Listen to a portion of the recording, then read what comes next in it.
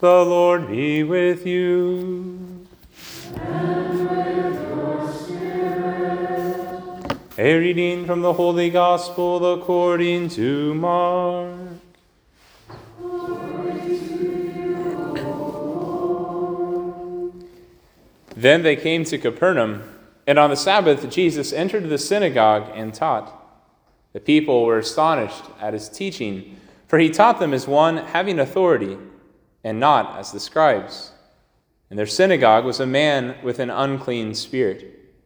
He cried out, "What have you to do with us, Jesus of Nazareth? Have you come to destroy us? I know who you are, the Holy One of God." Jesus rebuked him and said, "Quiet, come out of him." The unclean spirit convulsed him, and with a loud cry came out of him. All were amazed and asked one another, "What is this? A new teaching with authority. He commands even the unclean spirits, and they obey him."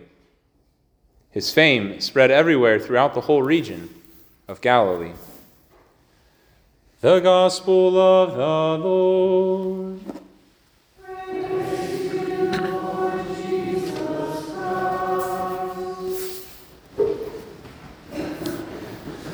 Recently, I've been trying to have one-on-one meetings with members of our student leadership board, and so this last week I texted one of them, and we got a time set up. But before we met, apparently he had told other people in the building that he was afraid that I was going to fire him or kick him off the board, which was never anywhere on my radar. But I think something about this, although he used it, I think, primarily just as a humorous aside, I think all of us can kind of register with that, right? Like anytime that an authority intervenes, there's automatically like a corresponding fear that maybe we did something wrong, that maybe we ourselves are in trouble. Maybe even, honestly, coming to church for some of you, when I think back to my own college days, there's those times where I felt like maybe I was going to get challenged, either by something in the readings, something that the priest said, or even just something that the Lord had placed upon my heart. And at times, I think when we hear this word of God and it challenges us, maybe we have this tendency when we hear his voice to actually harden our hearts as a defense mechanism, right? We might even be tempted to think that maybe this authority of God in our life will actually hurt us, which makes us a little more like that man in the gospel today than maybe we would first consider. Even to the point maybe where we're asking that question, like, what have you to do with me, Jesus of Nazareth? And so I think when we go to that point, right, sometimes the truth will hurt. It will sting a little bit. It did 2,000 years ago when Jesus walked the face of the earth, and nothing's really changed. Because Christ continues to be with us today through word and in sacrament. Through the words of others, like we heard in our first reading today. Through especially holy orders where the priest stands in the person of Christ. But we have to understand that the authority of Christ, the authority, much like it was with me and that student, was not meant to condemn. Actually, quite the contrary. It's meant to set free. And we hear this all the time. St. Paul says it today, that this is the intention of the Lord. This is the intention of his ministry. How I wish, my brothers and sisters, that you can be set free from your anxieties. This is the gospel. Jesus Christ came to set us free, not in a literary sense, but in a very true and real, lived, experiential kind of way. He desires for us to be set free, and we hear it all the time. So why is it then that we still live in anxiety? I think it's because actually we're much like that guy in the gospel today. Because we're afraid to give Jesus authority over the demons of our life. Those ways that the evil one, right, we're not possessed, but those ways that the evil one kind of keeps strings attached to us so he can kind of manipulate, move us, motivate us, or distract us one way or the other.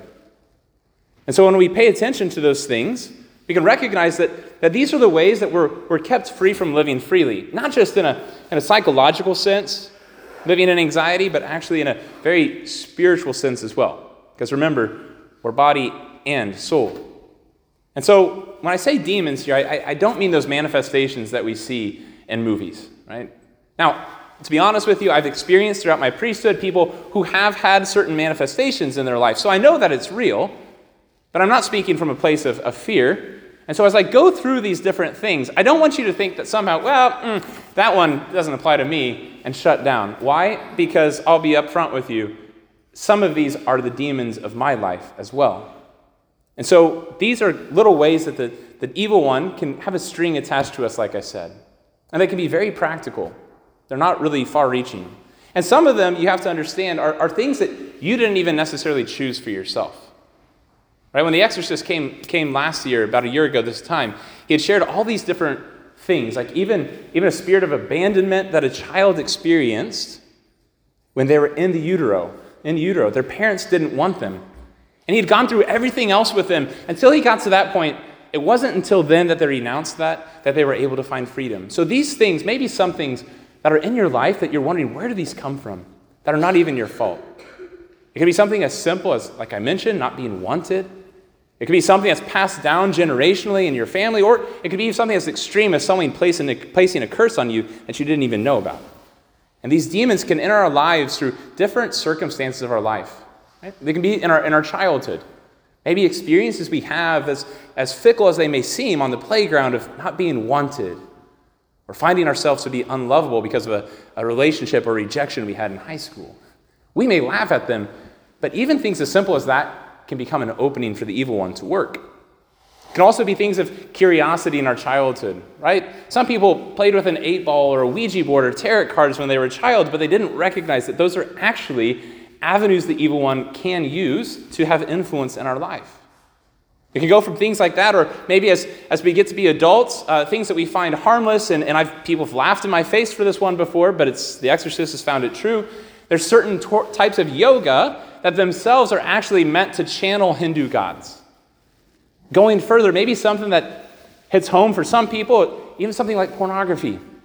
Right? The producers include satanic rituals in them and even have been known to curse them. Why? So that the addictive power can take hold in people's life. Why? So that they can make more money.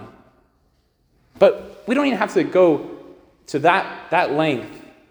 Right? Yes, it does happen anytime that a soul tie can happen, anytime that we engage in an intimate physical union with someone before marriage. It can happen with any violation against the sixth commandment with someone else, a soul tie, because we're body and soul.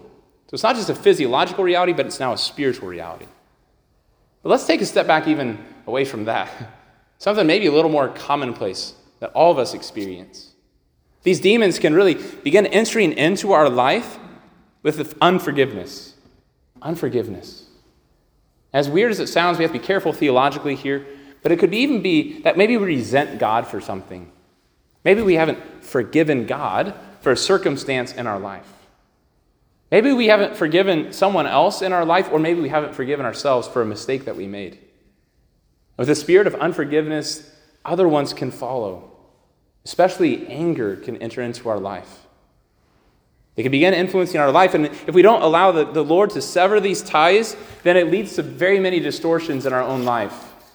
Very many things that influence the way that we view ourselves, the way that we view others, and the way that we even view God.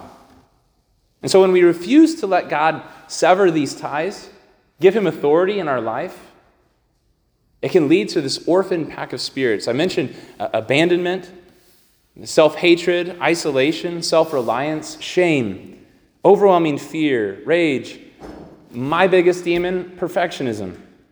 It can lead even to the denial of reality.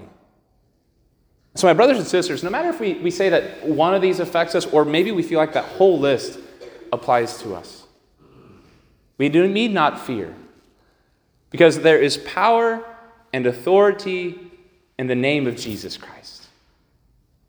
When we allow ourselves to be given over to the Lord, to allow his authority through our renouncing ourselves, or even for some of these more powerfully through the work of the priest and the authority of Christ and the priesthood, when we renounce these things in his name, we can see that he has not come to destroy us, but he's come to give us life.